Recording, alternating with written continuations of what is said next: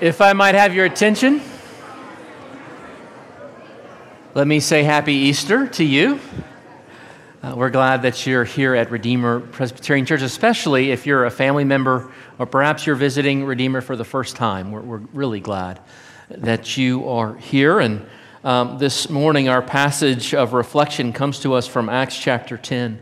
You find it there in verses 34 to 43 in your Bibles. Here we have one of Peter's sermons recorded for us in the book of Acts, in which he reminds us not only is the resurrection true, but it's truly transformative. That God didn't just intend for this thing to happen, but to keep on happening in such a way that it would undo the curse of sin throughout all of space and history. That's the hope of the resurrection, that God in Christ is making all things new. Let's give our attention to God's word. So Peter opened his mouth and said, "Truly I understand that God shows no partiality, but in every nation, anyone who fears him and does what is right is acceptable to him. As for the word that he sent to Israel, preaching good news of peace through Jesus Christ, he is Lord of all. You yourselves know what happened throughout all Judea, beginning from Galilee after the baptism that John proclaimed, how God anointed Jesus of Nazareth with the Holy Spirit and with power. He went about doing good and healing all who were oppressed by the devil, for God was with him. And we are witnesses of all that he did, both in the country of the Jews and in Jerusalem. They put him to death by hanging him on a tree. But God raised him on the third day and made him to appear not to all people, but to us who had been chosen by God as witnesses, who ate and drank with him after he rose from the dead. And he commanded us to preach to the people and to be judge of the living, to testify that he is the one appointed by God to be judge of the living and the dead. To him all the prophets bear witness that everyone who believes in him receives forgiveness of sins through his name." And this is the word of the Lord. Let us pray. Heavenly Father, we thank you for your holy word.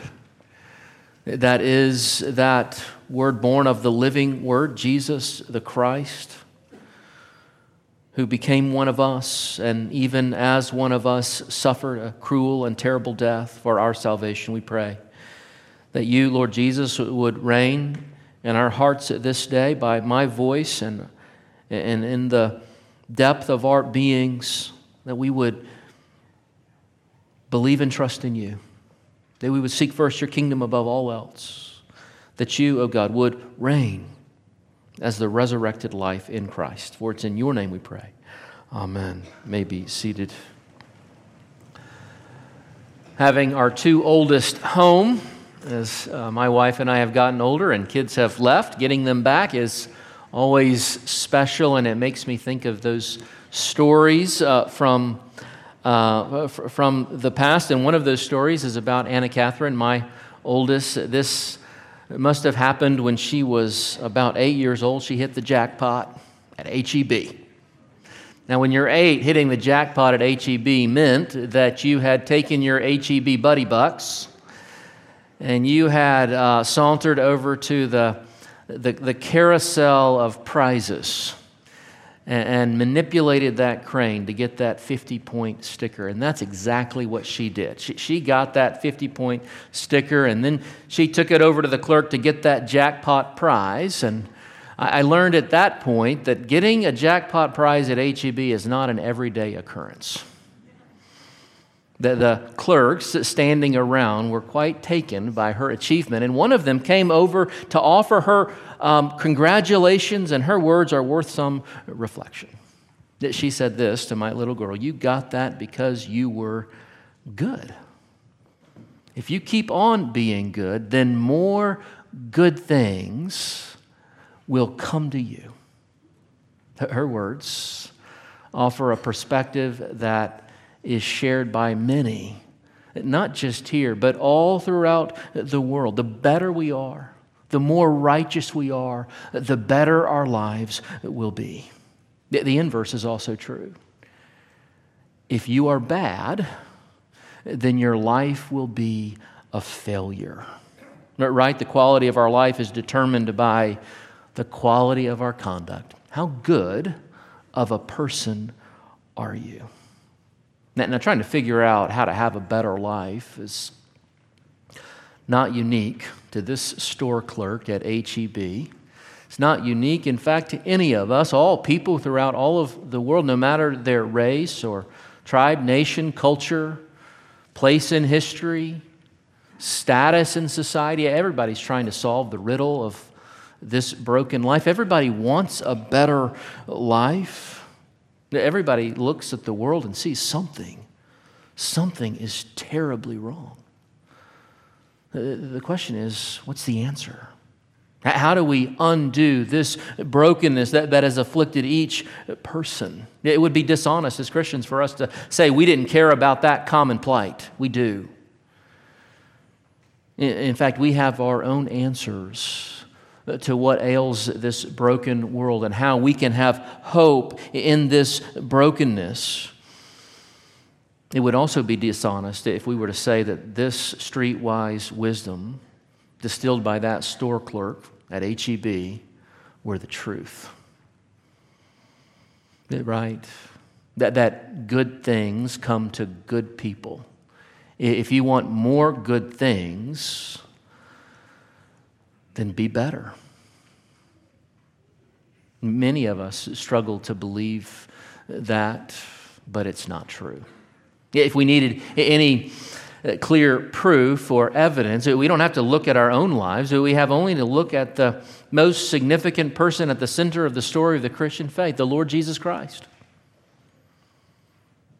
But right, the Scriptures attest, the whole world attests, you attest, that this Jesus was a good man. Verse 38, Peter tells us that he went about doing good, right? He was healing all who were oppressed by the devil, for God was with him. Here was a good man from his earliest days. He was a faithful church attender, attending the synagogue, mastering the Scriptures. He spent his entire adult life doing good, had the capacity to do great miracles, visiting the sick, dignifying the lives of those at the margin of society. Here we meet a man unlike any other in his goodness. In fact, I've yet to hear someone say he was a bad man.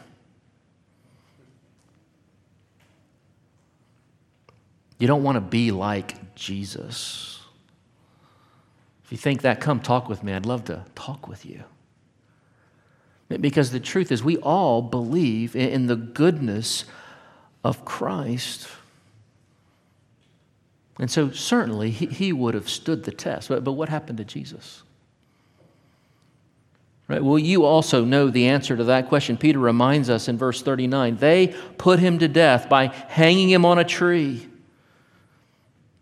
In an earlier sermon in Acts chapter 2, Peter announces, "Men of Israel, hear these words, Jesus of Nazareth, a man attested to you by God with mighty works and wonders and signs that God did through him in your midst. As you yourselves know, this Jesus was delivered up." By God's definite plan and foreknowledge, but you crucified him. Along with the hands of lawless men, you killed him. That not surprisingly, Jesus cares about this same question: where is life? Where can I find it? Where can it be found? Jesus said of himself, "I came that you might have life and have it abundantly." That's why Jesus could never believe, as that store clerk declared, that life, getting it, is about the practice of our goodness. Because here is the ultimate good guy getting the worst that this world has to offer. A cruel death, an unjust death. The death of a betrayal. You know, it's at this point, when you get to this point in the Christian story, you have to scratch your head and recognize that something is going on here that can't be reduced to pious moralism. We can't just turn Christianity into this idea, try to be a better person. That's what it's really about, like all the other religions in the world. That's why we're all here. It's not that way. And in fact, that difference is at the heart It's the very cornerstone of the Christian faith. Christianity is, in fact, about being reconciled to God. Life is found in that reconciliation. We're brought back to the one who has made us.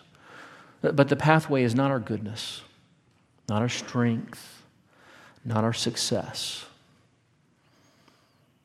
but His strength, His success, His goodness. And that's why the resurrection is so important, because the resurrection validates His path. The resurrection, in fact, validates that His path is the only path to life in this world, which means that His resurrection is for all of the world. That's why we say that the resurrection is the fulcrum of Christianity. If it happened, everything's changed. If it didn't happen, then all of this, at best, is a well-intentioned waste of time.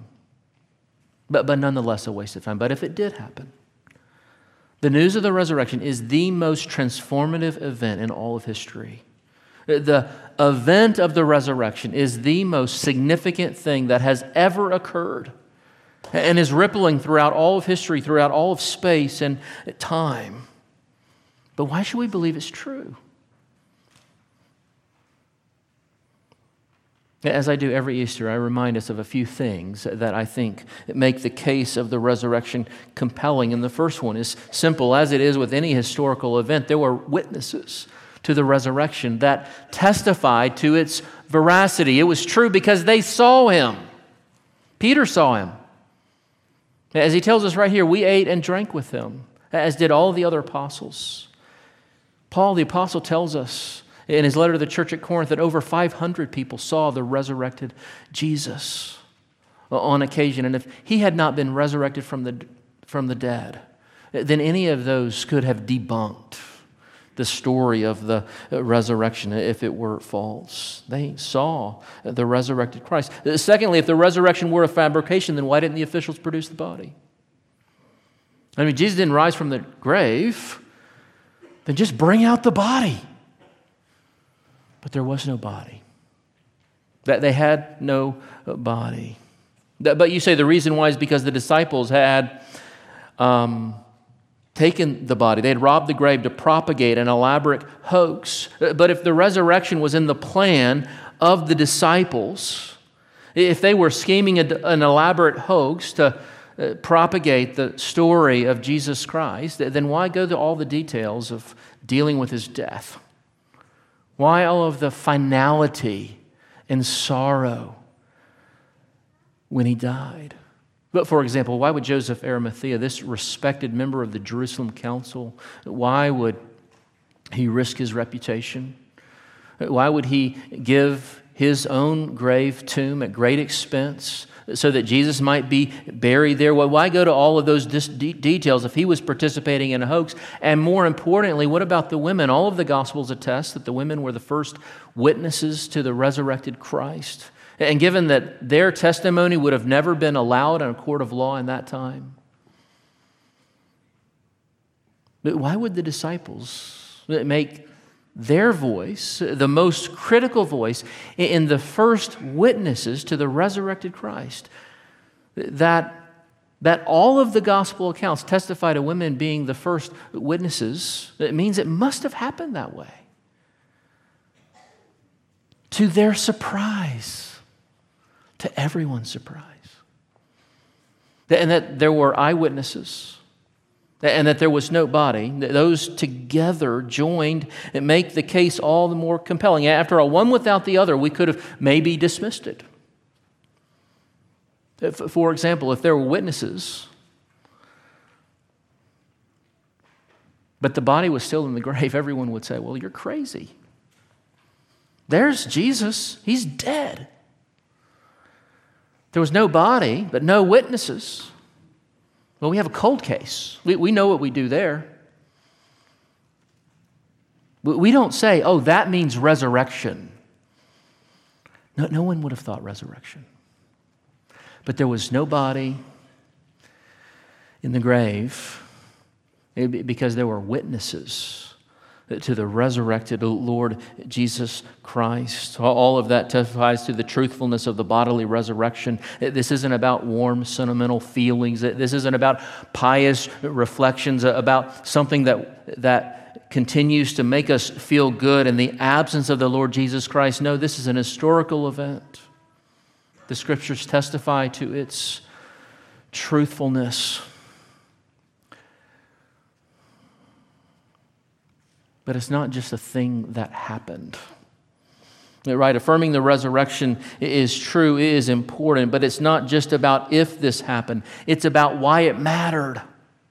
Why this thing really matters and why it continues to matter to our lives today. And the Apostle Peter is going to help us work through two of those significant implications of the resurrection in these verses. And the first one is this, that in the resurrection we see the gracious embrace of our God for sinners.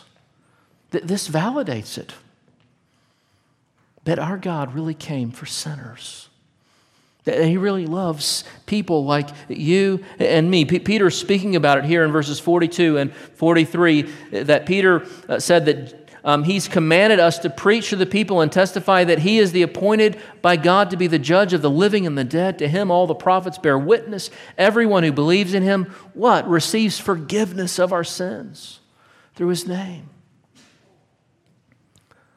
The core of the Christian story, the core of the Jewish story, I should say, is the story of redemption, right? God had come to His people as they were enslaved in the land of Egypt, burdened and broken, and He led them out, breaking their chains, sustaining them in the wilderness, bringing them into the land of Canaan. They're sustaining them throughout history, but also reminding them that there was a great price of that sustaining presence, which was occurring in the temple, right? The sacrifices that were offered on behalf of the sins of the people, and even the priests who offered them, and yet that they were continually offered over and over and over again, bore witness to the fact that those sacrifices were inadequate to the task.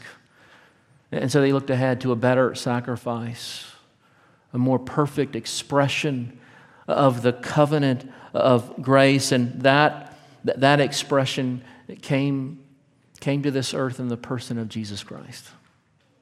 He is the one who would keep the new covenant of grace. And He did so by becoming that perfect sacrifice. Because as we talked about on Friday night, He was perfect in every way, and yet also tempted in every way. And so He became the perfect sacrifice for His people as a beautiful expression of God's love and His grace.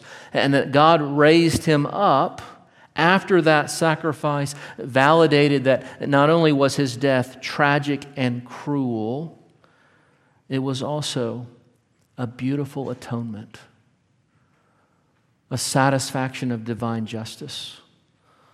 This place where God's holiness and His mercy kiss and are extended to all of who would put their faith and trust in Him. And that's why the resurrection means that we can be forgiven. As Paul says, He was raised up for our justification. He was raised up for our freedom in Christ, that our sins might be finally put away. Now, if you know the guilt of your sin, if you have that twinge of conscience, and by virtue of God's image being imprinted upon your heart, you know that you are accountable to the God of all of heaven and earth, then the offer of forgiveness and mercy is a great encouragement to you. It's immediately relevant to you. But some of us have been hardened in our hearts. We no longer feel that burden. And you say, why do I need God to forgive me my sins? What God? What sins? What forgiveness? Let me ask you another question. Why do you want those who have wronged you to say they're sorry? But why do you want them to own their responsibility for how they have wronged you? Why do you want them to forgive you when you have wronged them? Friends, it's because we not only live in a law governed by physical laws, but we live in a moral universe. And the laws that we apply, even intuitively and unconsciously, imperceptibly to the relationships that govern our discourse, are reflective of that morality that governs this world, ultimately reflecting the verticality of our relationship with God. As those who bear His image, we bear the stamp of not just what is right and wrong, but what we owe Him and how we have broken that oath, born even at creation into our hearts. We need forgiveness, even if we don't confess that we do. And because Jesus Christ was raised up from the grave, He has offered it to you. Only in Jesus Christ, only because of His resurrection, can that relationship be repaired and our sins be forgiven. The truth is, if we stop long enough to consider our lives, if we can quiet our hearts long enough, then we ought to be able to confess that no matter how good we outwardly appear, no matter what people say about us, we know that we are complete moral failures. Who of us has loved purely? On our best day.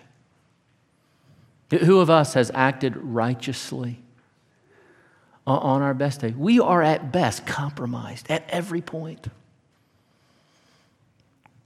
And our God knows it.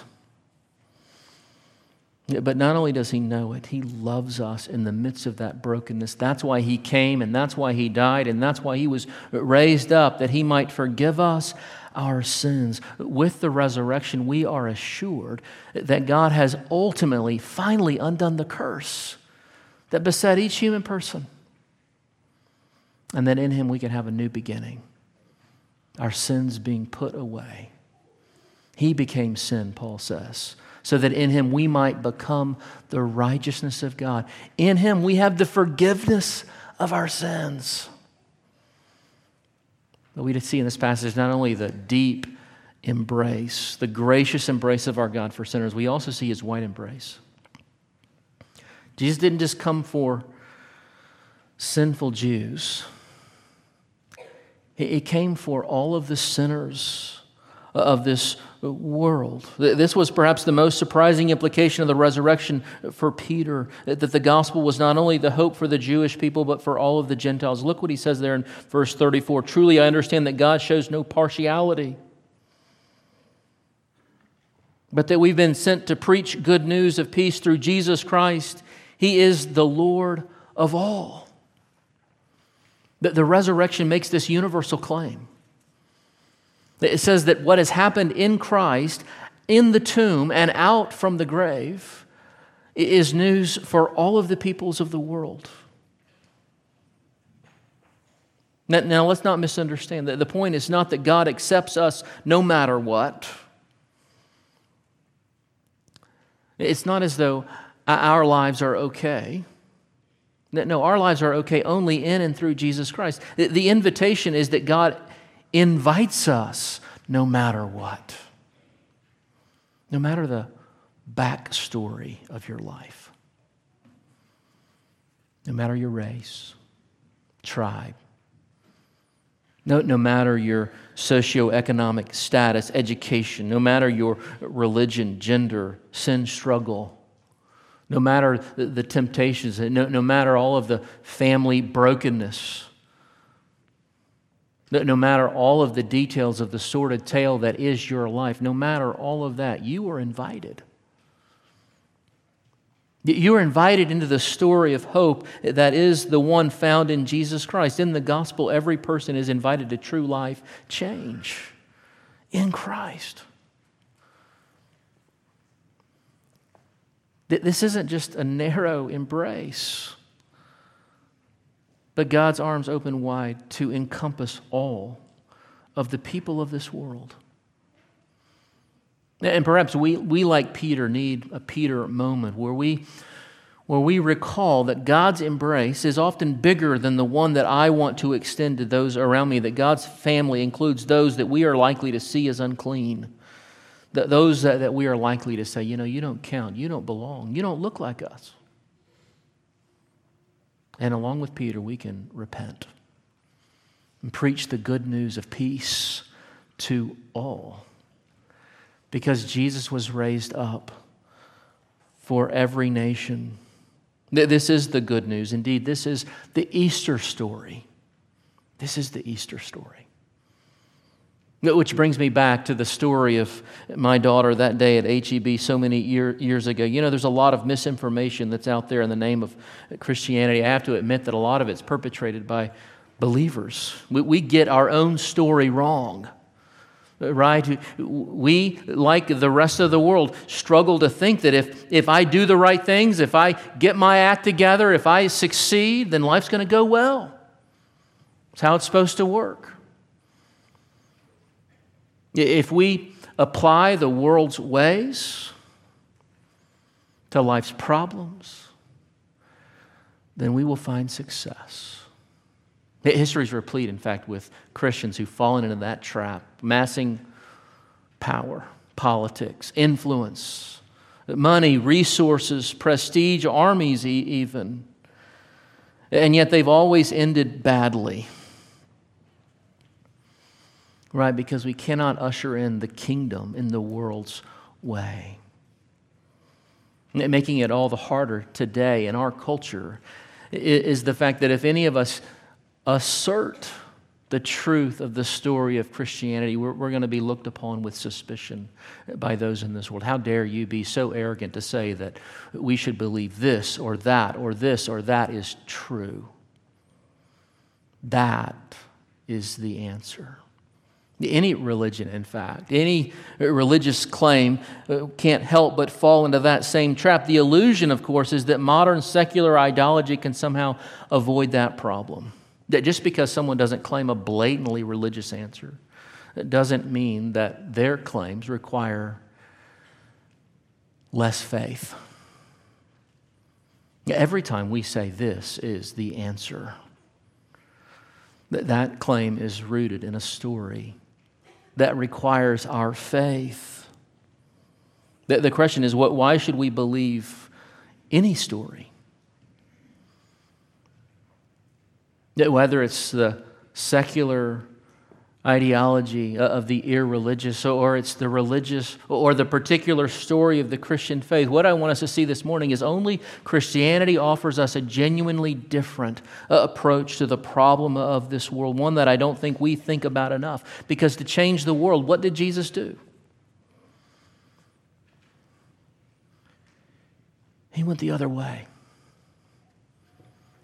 He didn't choose the world's way. Amass power, amass an army, take a nation. He gave up the world's way. He did this because he knew that the world's way was ultimately a dead end and needed to be judged. What does God think of all of the world's power struggles? The big ones and the very particular ones, even in your own family. What does God say about all this? What does God think? He has told us in the cross. It's a dead end. It needs to be judged. It needs to be crucified. The cross is God's assessment of this broken world. And if that were the only part of the story, it would be truly depressing, right? But it's not. It's not the only part of the story. In fact, the most important part of the story is Jesus didn't stay in the grave. He rose from the grave, and he offers us a new beginning. The cross says that life without God is a dead end. The resurrection says that life with God is a new beginning. Life with God is a new hope. Life with God is the world being remade. It's a truth claim. But it's also the truth. Jesus rose from the grave that he might give life to this broken world, to give life to each one of us. And he didn't do it the way the world does it, demanding our allegiance. He gave up his life, setting aside his rights and prerogatives, that he might save us and bring us life. And it's for this reason that he calls us to bend our knees and give our lives unto him. Christian, Christ is risen. Hallelujah. He is risen indeed. Let's pray together. Heavenly Father, we thank you for the gift of your beloved Son, this one who came and died and rose again from the grave. We ask, Lord Jesus, that you would reign over us and in us through your life-giving Spirit, that we would have our faith rekindled, that you would increase our hope, deepen our love for you and for one another, that we might be in this world your living witnesses of the hope of the resurrection. Do that, we pray, in Jesus' name. Amen.